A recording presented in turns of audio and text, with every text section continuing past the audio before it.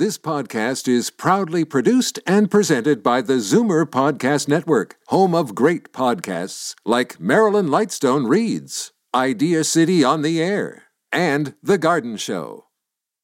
You're listening to an exclusive podcast of Fight Back on Zoomer Radio, heard weekdays from noon to 1.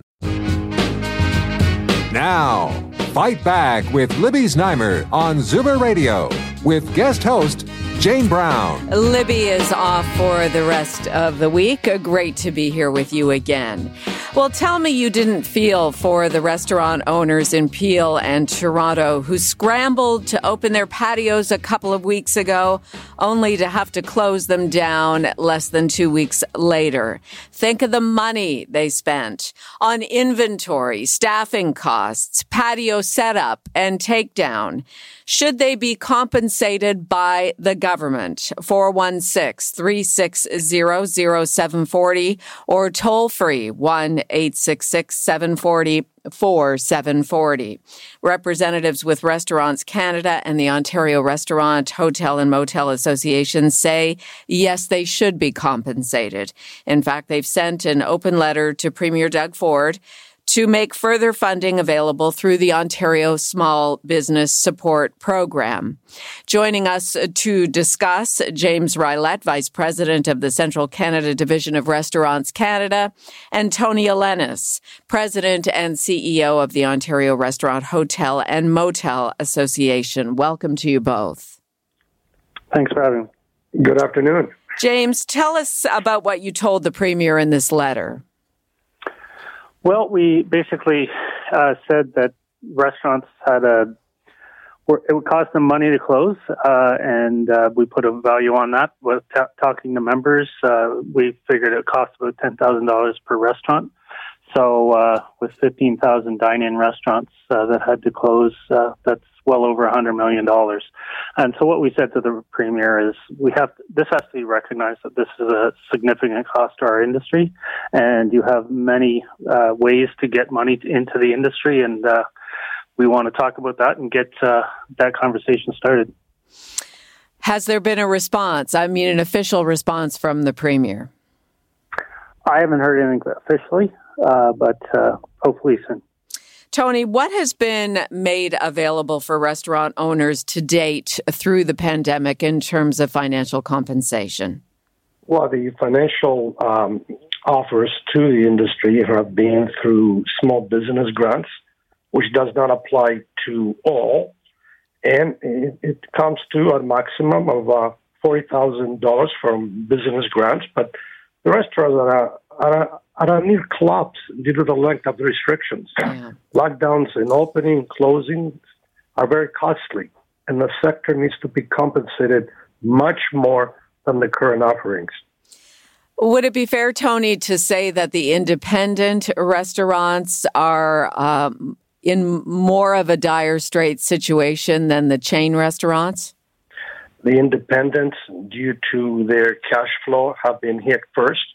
And now the pandemic is such a mammoth of an obstacle to climb that even larger food service chains are seeing cash flow issues. So it's for everyone in the industry. And again, it's an industry that's been closed first way back a year ago. We're not any better than we were a year ago. We're much worse now. And it's affecting every single operation that deals with food and beverage. You know, we'd love to hear from you if you are a restaurant owner and you did make your patio available to customers during that very brief window of time. I think it was just 10 or 11 days toward the end of March. 416-360-0740. Toll free 1-866-740-4740. Here's an example. Tony and James, you're probably aware of the invoice that Michael Hunter mailed to Premier Ford. He is the co-owner of Antler Kitchen and Bar, and he put the Premier's tab at $431.55. The total cost of the 2 kegs of beer he purchased after Toronto restaurants were told just 2 weeks earlier they could reopen their patios.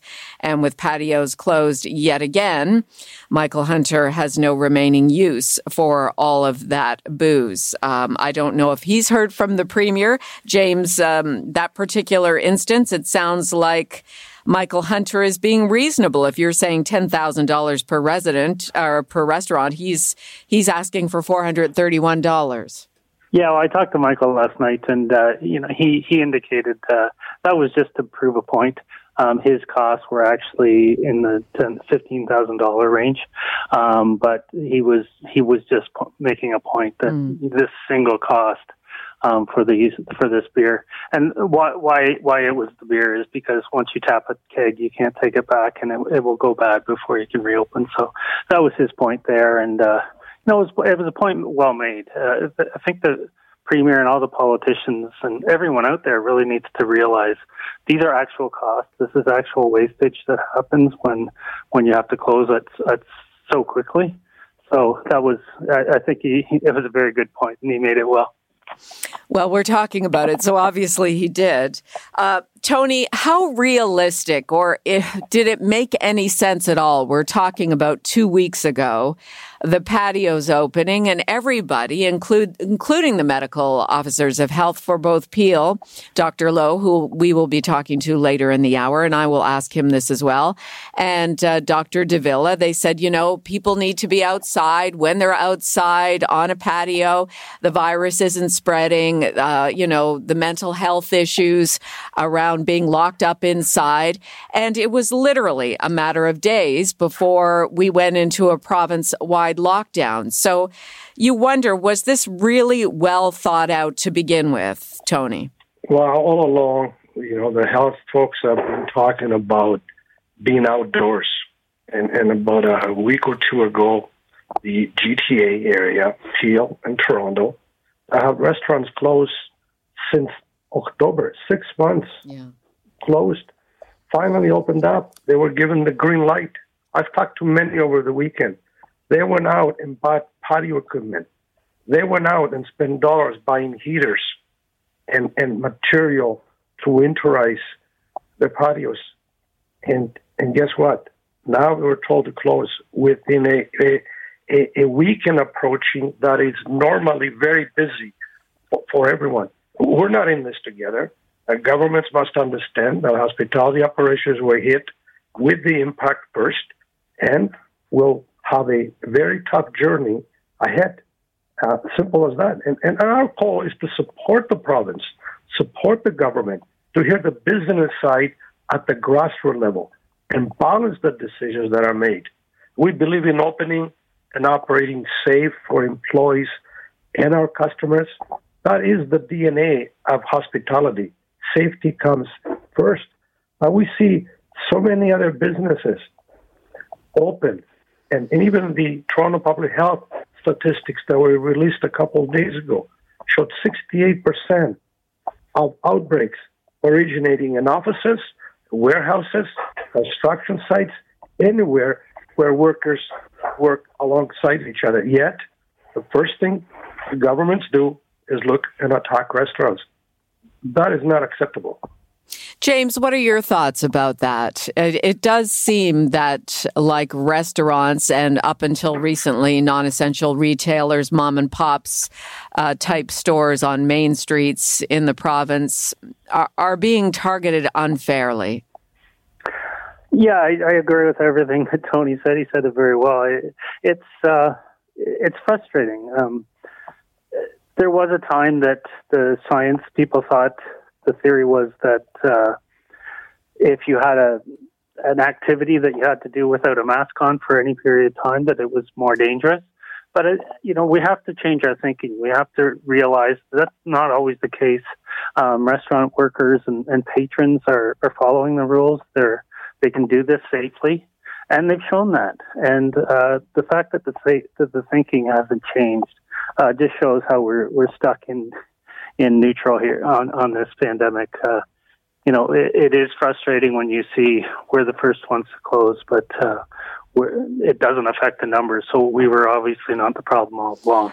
I'm speaking with James Rilett, Vice President of the Central Canada Division of Restaurants Canada, and Tony Elenis, President and CEO of the Ontario Restaurant, Hotel and Motel Association, about the devastating situation that many restaurant owners are in, not just as a result of having to reopen or choosing to reopen their patios when they could there for that very short window of time, but just the way the pandemic has played out. Restaurants have basically been more or less shut down in some form or another, coming up on, I guess, about 13 months. That would be fair to say, wouldn't it, Tony?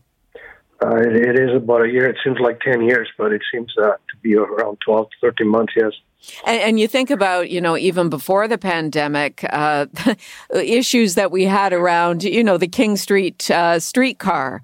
And you had a lot of people in dire straits, or at least they were saying they were in that way along King Street in normal times.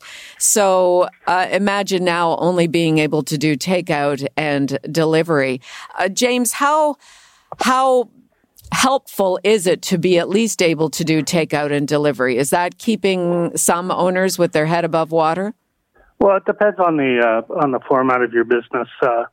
We've found that people that were doing a lot of takeout before have fared better than others.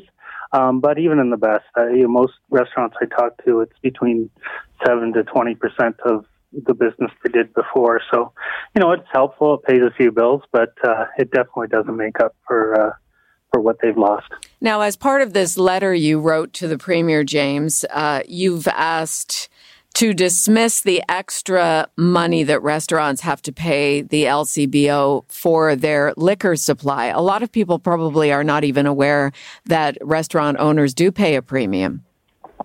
Yeah, in most provinces, we actually get a discount, and that's the nature of business. When you buy something to resell it, you get a discount. Unfortunately, in Ontario, we pay a premium for it. We're asking that we had been asking in the budget and previously that we get a discount, but for now, we think the easiest thing they can do is to get rid of that 6% tax that restaurants pay that no one else does. Yeah. Jane, if I can jump in, beverage alcohol pricing is a tool to support an industry that is suffering not only now, but a lifeline for the tough road ahead.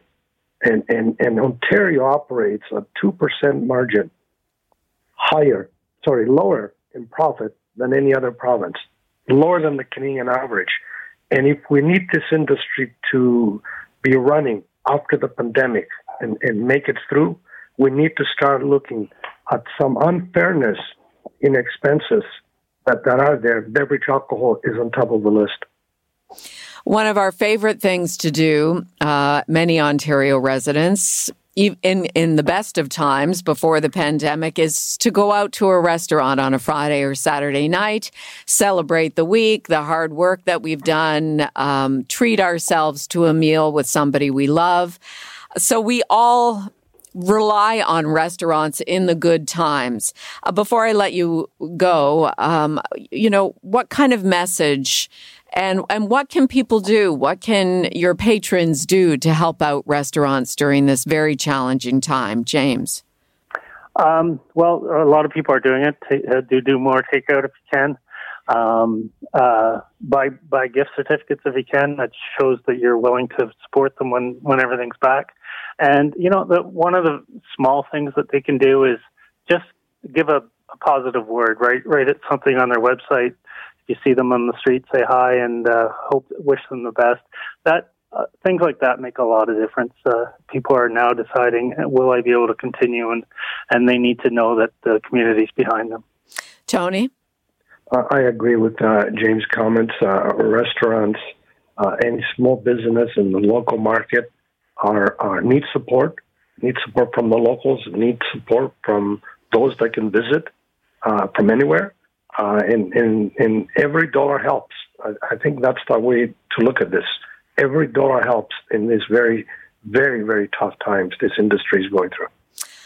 We wish you and your members all the best, and thanks for taking time out for Fight Back today. Thank you, James.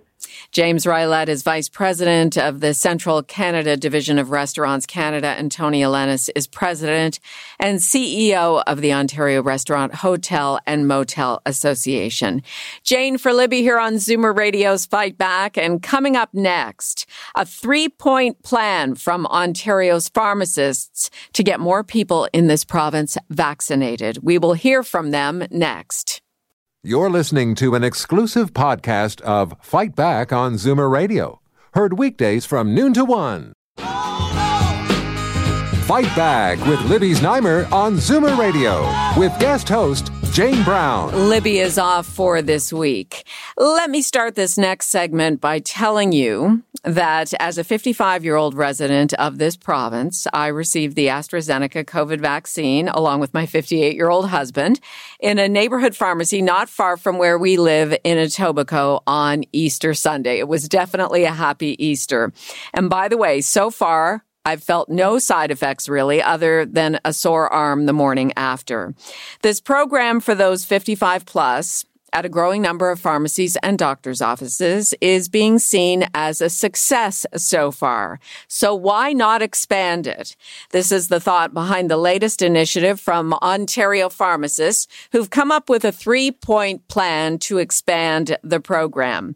Joining us now on Fight Back, Justin Bates, CEO of the Ontario Pharmacists Association, and longtime Zoomer media friend and pharmacist, Dean Miller. Hello to both of you. Good morning, or I guess good afternoon now. Good afternoon. It is. It's lunchtime. Before we get into the 3-point plan, let's talk about how the AstraZeneca vaccine rollout has been going, Justin. Well, it's been a tremendous success when you look at the phase 1 part of the rollout where we had over 325 stores, and we have now completed all of the administration of the doses that we received. In fact, we actually went over 100% because we were able to get an extra dose out of each of the vials. So I would say that we mobilized very quickly. We demonstrated our capacity and throughput and how we can be part of the broader solution. And now it's time to build on that success. Well, now there were 2 big deliveries, right? There was the delivery of the doses that expired on April 2nd, and then there was the delivery for the whole country of 1.5 million doses from the United States, which obviously Ontario got a good chunk of. That's right. So we had short-dated supply for the 2.5 weeks in the phase 1. We have since expanded now. We've added another 360 pharmacies for phase 2, and that just happened over the weekend. So a portion of the amount of vaccine that came into Canada has been distributed to the pharmacy wholesalers and some to primary care offices as well. And we're now in the process of administering those doses, and it has a different expiration up from the U.S. And how long do you think it will take, based on the supply that you've received so far, to use all of this up in the province of Ontario? Well, here's the good problem that we have. We are seeing tremendous demand for this vaccine, and many are already going through the initial allotment. So phase 2 stores, the 360 I referenced earlier, each received 200 doses. And many of the pharmacies have thousands of people on a wait list. And so we'll go through that stock real quick. Okay. We're still trying to get line of sight into what that replenishment strategy will be beyond the 200 doses. I know the province is looking at directing supply to certain hotspot regions as well, so that may play a factor into where we go next here. Dean, what is your experience so far as president and CEO of Whole Health Pharmacy Partners? Yeah, Jane, to concur with what Justin's been saying, the actual administration of the vaccine has been silky smooth. And, pharmacists are well prepared because we've been doing influenza vaccine for years. So that part of it has been great. As Justin mentioned, we had our initial allocation. We went through all of that, rather quickly and credit to the pharmacists to get that 11th dose out of the vial. So, we've actually over-indexed on that. The big problem now is, as Justin said, is we've moved into a phase 2, and we've still got, 2,500 other pharmacies that are just kind of chomping at the bit to get going. So that's kind of what I see as probably the primary issue right now. But we're certainly at the ready.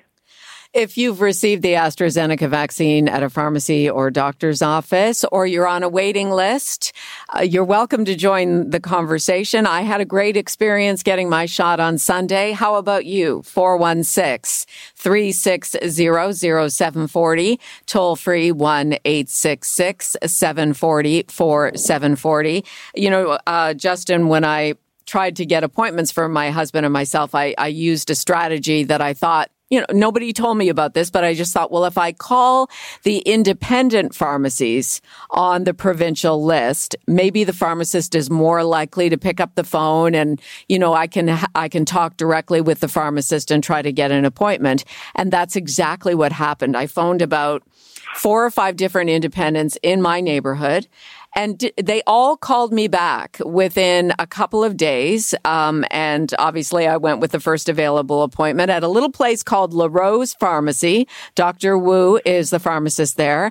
And just a tremendous experience and a really nice person. And, I don't know if people should use the same strategy. What do you think about that? Well, first, it's fantastic that you had a seamless experience, and it was a positive one. I know many people have used different mechanisms going through websites using booking engines. I think the majority of the pharmacies that are participating do have options for booking to make it as easy and as simple as possible. So I think the key is find your neighborhood pharmacy of your choice, regardless of what that format is. And many have a trusted relationship with their pharmacist and want to go to their local stores, and I think that works very well. I should also mention, too, that even before they dropped the age to 55, I got on the waiting list for Rexall, and they, in the last few days, also reached out to say that I was eligible to book an appointment. So certainly you can have the conversation directly, maybe with the independents, but I was pleased to receive that email from Rexall. Let's go to the phones. Some of our Zoomer radio listeners want to get in on this conversation about the pharmacy vaccines. Daryl in Toronto, go ahead. You're up first. Hi, Daryl. Go ahead. You're on Zoomer Radio. How you doing? Good, thank you. A couple of weeks ago, I booked on the Shoppers Drug Mart thing, and I'm in like 66 years old, and all they sent back was that I was in line kind of thing, and I would get a notice. It could be weeks or months. That was a couple of weeks ago. I currently have an appointment set up at one of the major clinics for the Moderna or the Pfizer next Tuesday. And my question is, with just one dose of it, what sort of protection are you getting, and how long does it take for that to kick in? I know they said usually after the second one it's a couple of weeks, but I'm just wondering what the state is with this. Dean, are you comfortable answering that? Yeah, absolutely. And the good thing about it is all doesn't matter what vaccine you take. I mean, they've all been sort of, we've heard all kinds of things in the media about, it's 94% effective or as low as 70 and as high as almost 100. So the good thing is they're all very effective. To answer the question about time, it's usually about 8 to 12 days, somewhere in there, where you sort of get your full immune response. So any of those vaccines that you get, whether it be Pfizer, Moderna, AstraZeneca, they're all good. They have some very high, what we call efficacy rates or effectiveness rates. So they're all good. You can, after about 8 or 10 days, you can kind of put a big smile on your face and say, you know what? I'm pretty protected right now. So that's a good thing. Is that from the first dose, or? From the first dose. I mean, the second dose is kind of the icing on the cake, right? It's just, there's a lot of unknown about the vaccine, and we're going with a second dose strategy, which is typically, 16 weeks down the road. But, that just, it's almost acts like a little bit of a booster to get you up into the, even a higher rate. So, but after the first dose, 8 to 12 days later, you're in pretty good shape. That is good news. The other quick question was, is there any science or basis behind the waiting 4 months for the second shot? or are they just... It's funny, they talked about that this morning, members of the National Advisory Committee on Immunization, Justin. They are standing by their recommendation for 4 months between shots. Yeah, they're using the best available data science that is out there, and they're trying to save lives. And I think the key driver to this is get as many people as Dean just mentioned, the second shot's very much like a booster. So getting as many people the first dose is critical, particularly in the early days. But when I look at the differences between, say, the viral vector vaccine, which is the AstraZeneca, or an mRNA like Pfizer and Moderna, each has different parameters. And in fact, up to 12 weeks, it's been shown that the AstraZeneca vaccine is actually stronger if you wait longer. The 12 weeks is their guidelines. So it does vary, and I know they're looking at all of the data on a regular basis to adjust the guidelines accordingly. You can keep the phone calls coming for our pharmacist, Justin Bates, CEO of the Ontario Pharmacists Association, and Dean Miller, President and CEO, Whole Health Pharmacy Partners. Numbers to call are 416-360-0740, toll free, 1-866-740-4740. Let's get to this 3-point plan to accelerate the COVID-19 vaccine rollout in the province's pharmacies. Justin, do you want to take that? Absolutely. And what really struck me over the weekend was reading about a pharmacist in Nova Scotia, Cape Breton, that actually bought an old ambulance and fixed it up and started going into vulnerable neighborhoods and vaccinating people. We did this for the flu season for the first time in Ontario just this past fall, where we took the vaccine to first responders, to remote communities, and it was outside of the pharmacy. And I think that is so critical, given the fact that we know access to healthcare services is a challenge. We know that essential workers, as part of our plan, is also an area where people are going into factories. They're potentially sick with symptoms or asymptomatic. So it's really important that we get essential workers, teachers and others into the pharmacy or take it to them. And also, for some of the reasons we've talked about today, the vaccine availability continues to be a challenge.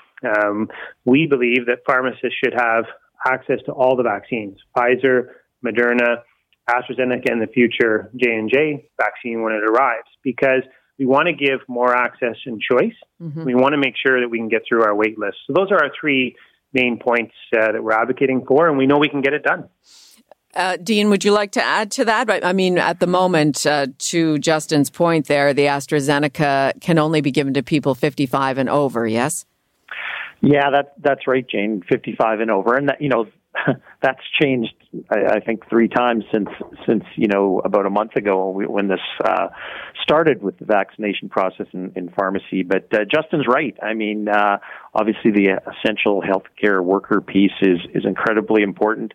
The popularity of getting your vaccine in a pharmacy, has been proven over and over again with influenza. So people like it. I mean, Justin said earlier on about wait lists. We have got wait lists of hundreds of people, and one of the tips I was going to leave with everybody is to, if you've got that regular pharmacy that you usually go to, give them a call, because a lot of these pharmacists are keeping some of those critical appointments for their own patients. So it's, all is not lost if you're just on a waiting list. Let's right, put it that way. The caller who phoned before said that he had yet to receive an email from shoppers since pre-registering on the site. What should you do in that case if you're still waiting to hear? Dean? Well, I don't think there's any guarantees right now, Jane, just because of the availability of the vaccine. I mean, a lot of people are using either one of 2 things. They're either going down to their pharmacy or making a phone call to the pharmacy, or a lot of pharmacies are using, online booking tools. And I would encourage everybody to do that. The ministry site is great, the covid-19.ontario.ca. That, if you go on there, you can see all the pharmacies and whether they have, a way to book it. So those are really good ways to do it. But, like I said, it'll be great when we can expand even more and have 3,300 pharmacies all vaccinating, because we'll really get things done then. On that 3-point plan, Justin, have you received any kind of response from the Ford government? We have. We're in collaborative discussions on a daily basis on how we can be a partner in rolling this out alongside all of our other healthcare colleagues. I think it's important that we look at this from an equitable access standpoint, coverage across all of the province, both in remote, urban, and as well as some of the vulnerable neighborhoods. And we can only do that, to Dean's point, is if we can get all of the pharmacies onboarded, and that's entirely dependent on supply. So it makes perfect sense. Let's focus on where the outbreaks are and where the vulnerable populations are. But we need that supply coming into pharmacies in order to turn the switch on. Let's go back to the phones, 416-360-0740, toll free, 1-866-740-4740. Rhonda in Scarborough, you have a question for our pharmacists? Yes, hi, good afternoon. I'm going through menopause with night sweats and overheating in the daytime. I'm a little bit worried about getting my Moderna shot next week with this going on. Is it still safe when you're going through these changes? Dean, what are your thoughts on that? Well, there has been that connection, not so much with the Moderna vaccine, but, some of the information coming out of Europe has talked about, people that are on hormone replacement therapy and is it safe? And, the consensus is being examined right now by NACI to just come up with some determination of, how it's, how those recommendations are going to look in Canada, because all we're doing is sort of looking at recommendations that have come out of Europe.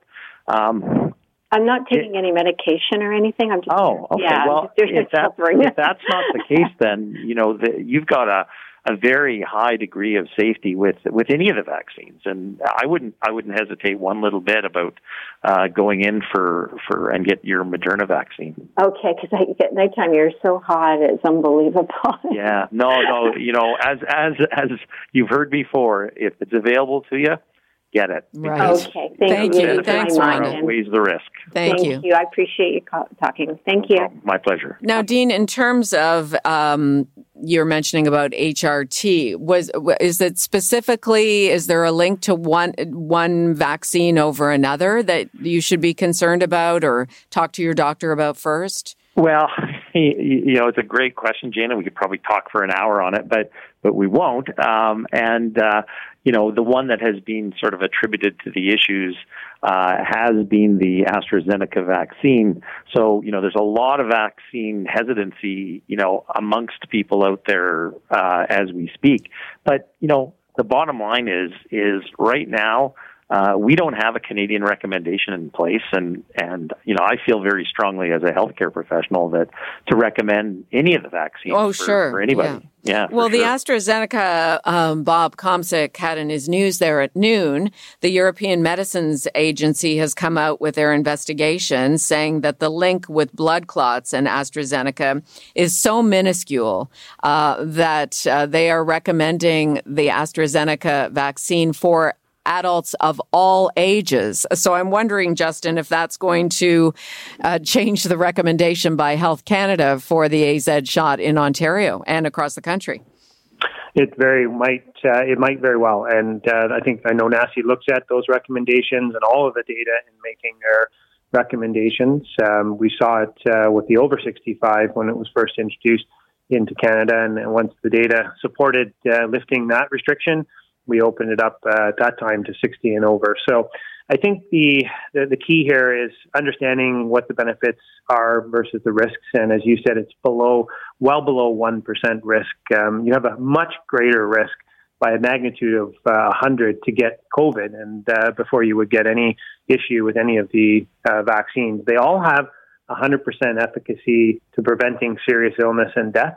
And even the efficacy on getting any symptoms is changing with real-world evidence and looking at various studies. And I just read about AstraZeneca might be even more effective on some of the severe strains and variants that we're seeing because of when it was tested and so forth. So the data is very fluid, and that's why we need to be transparent about what we're seeing and incorporate the guidelines as things evolve.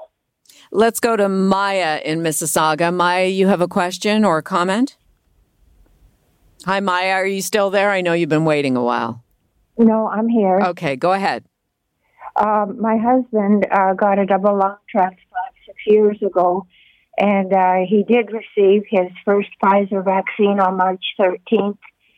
And we got an email from the Toronto General Hospital saying that he should get his second dose of vaccine on 3 weeks after he's had his first shot, which would have been Good Friday. And we haven't heard back from anybody. I've tried contacting people, and we're just concerned because now it's going on to his 4 weeks. Should we be concerned, or should we just wait until we hear from somebody? Justin, why would Maya have been given that advice? Yeah, it's interesting.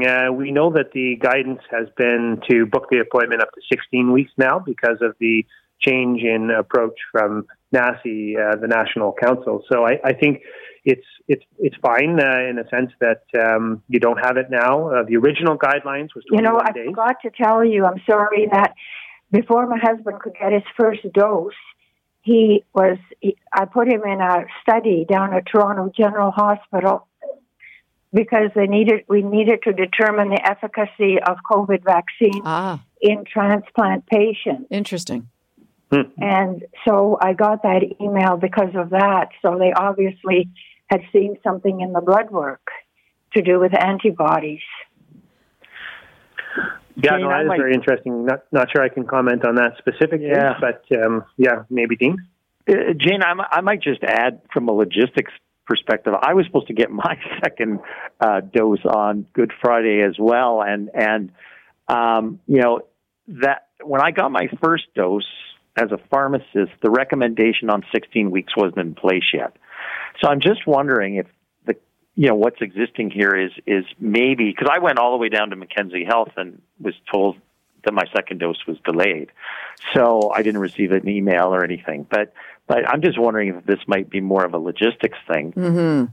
However, with that, the double lung transplant, I mean, it does obviously put a person into a kind of a different category. You're dealing with chronic disease here, or a pre-existing condition. So it might be best to actually, in this case, just contact your family physician or who's ever treating your husband, and just maybe ask that question. I wouldn't be a bit surprised if you might be on a shorter time period than the 16 weeks, but I don't know that for sure. But I'm just kind of recounting what happened with me on Good Friday. Well, we need to get to our final thoughts here. Dr. Lawrence Loh is joining us after the break. And if you're on the line, hang on, because he may be able to address your concerns or questions as well. But before we say goodbye to our pharmacist, Justin Bates, CEO of the Ontario Pharmacists Association, any final thoughts until next time we speak? Well, get the vaccine that you're offered first. All 4 and 3 that are in the market right now are safe and effective. And we are looking forward to building out capacity and adding more pharmacies and more options, and hopefully more vaccines, so that we can get to the essential workers, priority populations, and eventually get to a place where we can open this up for anyone in the general population. We know that herd immunity will only happen if we can get more people access to the vaccine. And Dean? Yeah, everything that Justin just said, and adding to that, pharmacies have been very busy places in the last couple of weeks. Don't give up. A lot of pharmacies have wait lists for their own patients, so either head down to your pharmacy, give them a call, or check their website, and that's probably the best way to find out whether you can get in and get that vaccine that Justin talked about. Well, as you know, I'm a big fan of the Ontario Pharmacists, so I thank you both for taking the time today. Thank you. Dean Miller is President and CEO of Whole Health Pharmacy Partners. Justin Bates, CEO of the Ontario Pharmacists Association. Still to come, Jane for Libby. He's been lauded for taking a brave stance and closing schools in Peel Region after the long Easter weekend. Dr. Lawrence Loh is Peel Region's Medical Officer of Health, and he joins us next with his thoughts on where we are now in the fight against COVID and where we need to go to bring down the increasing numbers. That's next. You're listening to an exclusive podcast of Fight Back on Zoomer Radio. Heard weekdays from noon to 1. Fight Back with Libby Znaimer on Zoomer Radio with guest host Jane Brown. Libby is off for the week. I am pleased to welcome back to Fight Back Peel Region's Medical Officer of Health, Dr. Lawrence Loh, to talk about what's been happening in Brampton, Mississauga, and Caledon, and what he thinks needs to be done to get the COVID-19 virus and its variants under control. Dr. Loh, great to have you here with us again. Thanks for having me back. You made a declaration this morning in the race between the variants and the vaccine. Could you repeat that? It's not the best news. Yeah, unfortunately, I think it's pretty clear. And to the extent that Peel Region really held off the start of a third wave far better than some of the other regions around Ontario that went into looser restrictions and then had to use the emergency brake. We weren't seeing the third wave really take off until just in the last couple of weeks, unfortunately. And it's very clear now as our hospitals increasingly get overwhelmed and our cases soar to levels that we haven't seen since the height of the second wave, that the variants have won this round of the race, unfortunately. What do you mean by this round? So all that to say that the race itself is not lost. But essentially, at this point in time, we aren't going to be able to vaccinate our way out of this wave quickly enough, which is why stricter public health measures are absolutely needed at this point in time. And there is a bit of a precedent for this. In many other countries that received vaccine before us, they also saw a third wave arrive, around the same time that they were trying to get their vaccine programs up and running in Israel and the UK. And ultimately, the same playbook could apply here. It needs to be, close, take those measures, restrict contact interactions just the one last time, ramp up the vaccines, and then exit. That's essentially what they've done. Just to backtrack here a little bit, you made the comment that it was only a couple of weeks ago that you saw that the variants of the virus were starting to take off. Is that why you allowed or at least endorsed the idea of opening the patios in Peel Region and only to have them closed 10 or 11 days later? Yeah, absolutely. And that was because overall we are looking at, a situation here where ultimately being outdoors is better than indoors. So I think when we were trying to figure out the best way to balance people's mental health and well-being with the measures that were in place, we did recommend things like outdoor activities, patios, and outdoor fitness classes with an aim to really focus on people sticking with their immediate households, but being able to spend some time outside. Mm-hmm. I think even with any stay-at-home order that may be coming, whatever the province announces today, the key message is, try to spend some time outside, especially with the weather getting better. And if you do have to meet anybody for any essential purpose or whatever, make sure that you are masked, distance, and you are, preferring the outdoors to the indoors. Tell us what led you to using Section 22 and closing the schools after the long weekend. So we know that measures keep schools safe, but the reality is that at a certain threshold, those measures become increasingly less effective. We are now seeing cases at the same level that we saw at the beginning of the second wave. And while the measures protect the schools, it doesn't prevent exposures and introductions. Mm-hmm. And so we were starting to see so many introductions, so many exposures, dismissing classes. It became a bit of a game of a whack-a-mole around which schools were closed or which classes were going home, and increasingly difficult for our teams and our school board partners to keep up.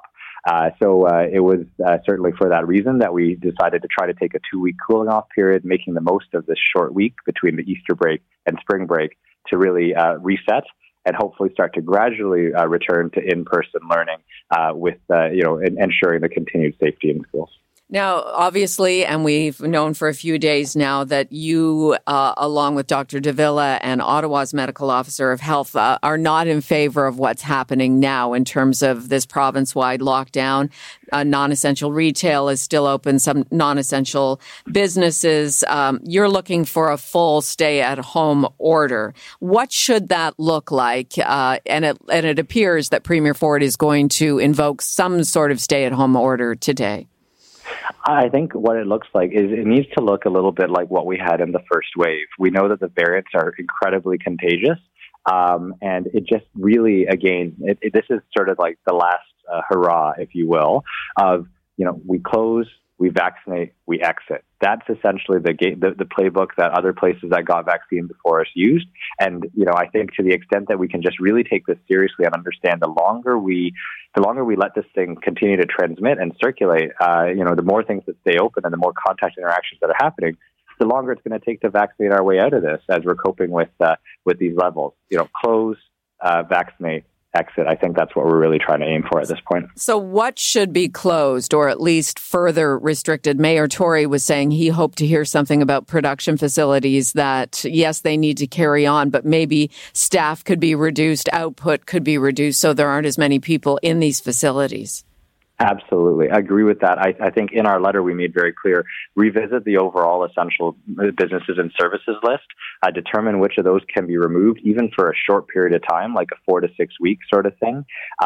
Provide support to those businesses and industries that would be newly impacted and the employees especially who need the support to stay home. For anything else that remains open, reduce capacities. Do we really need to be firing on 3 shifts, maybe 2 shifts? Really revisiting this, and to the extent possible, trying to just limit contact and interactions outside our homes just for a little while longer while our vaccines catch up, and hopefully we win the next round of the race. Let's talk about the vaccines and what you can control and advocate for in Peel Region. I'm sure you were pleased to hear about the unanimous approval at Mississauga Council this morning for mobile vaccinations, taking vaccines to large factories, warehouses, logistics companies, packaging facilities, as well as teachers and other frontline workers, all age groups, irrespective of age levels being booked. I'm just reading that post off of Councillor Carolyn Parrish's Twitter feed. Yeah, I think it really speaks to just the ongoing approach.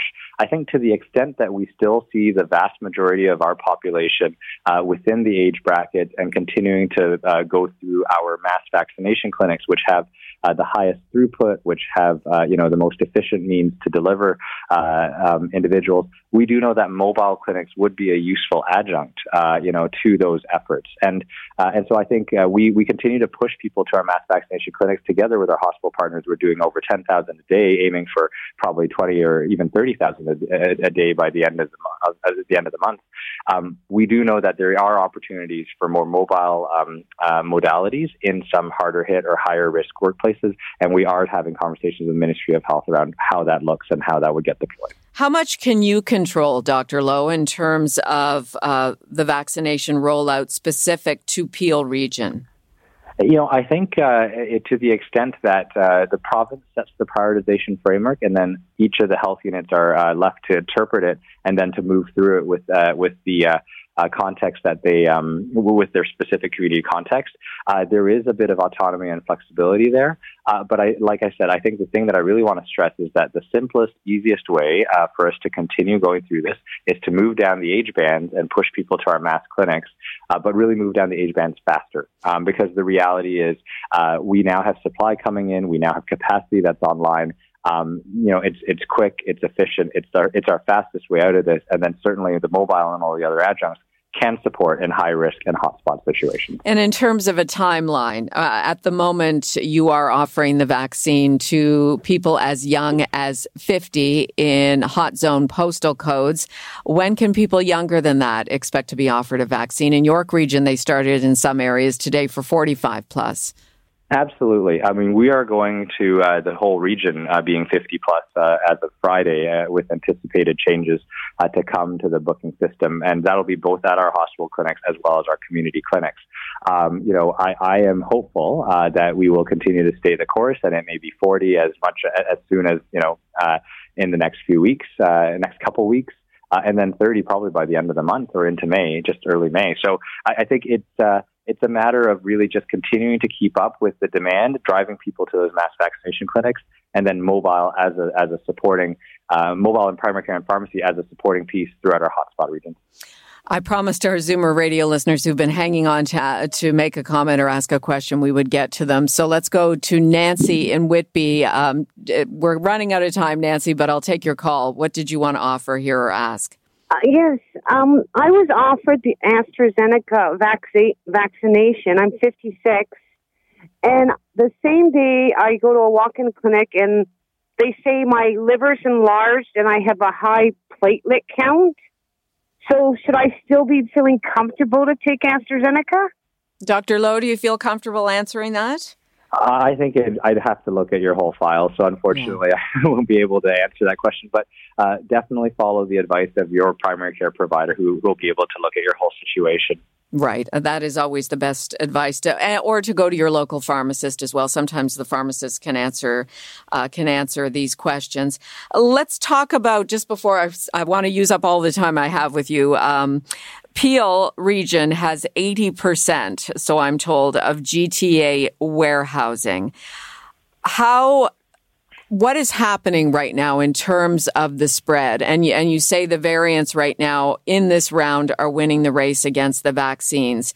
What is the strategy with these people, these essential workers? They are going to work. A lot of them are under 50. They are putting themselves at risk. What is the overall strategy here?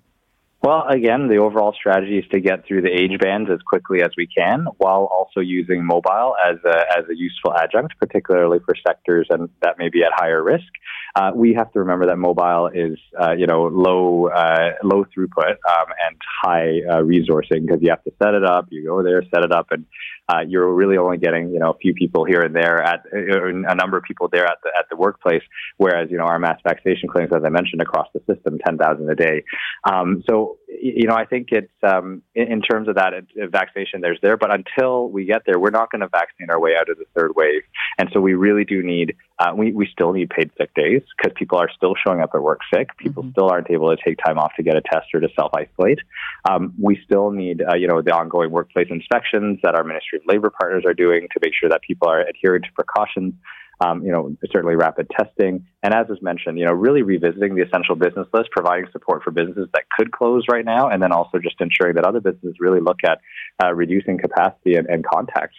Dr. Lowe, you mentioned at the beginning of our chat about looking at what other countries have done, that you in some ways are following the lead. You mentioned Israel there. Do you have any success stories of countries that we are following in terms of now the stay at home and the vaccinating at the same time? The experience of Great Britain is very instructive. I think essentially the British produced a ton of vaccine. They're now, I think, at 30 or 40% coverage. And then essentially their prime minister announced a one-way route to exit from measures. We can do that too here. And so I know people don't like the idea of another stay at home. But if we get this right, if we manage to reduce our contact interactions, regardless of what gets announced, if we continue to all do our part in, staying at home as much as possible, limiting our in-person contacts to the most essential, and obviously outdoors with distancing and masking, and then allow our vaccines to finally take flight, things could look very much rosier, probably through May and into June. All right. That's a good place to leave it. Some optimism. Thank you, Dr. Lowe. Thank you so much for having me. Dr. Lawrence Lowe is Peel Region's Medical Officer of Health. Jane for Libby, I'll be back with you tomorrow. You're listening to an exclusive podcast of Fight Back on Zoomer Radio. Heard weekdays from noon to 1. This podcast is proudly produced and presented by the Zoomer Podcast Network, home of great podcasts like Marilyn Lightstone Reads, Idea City on the Air, and The Garden Show.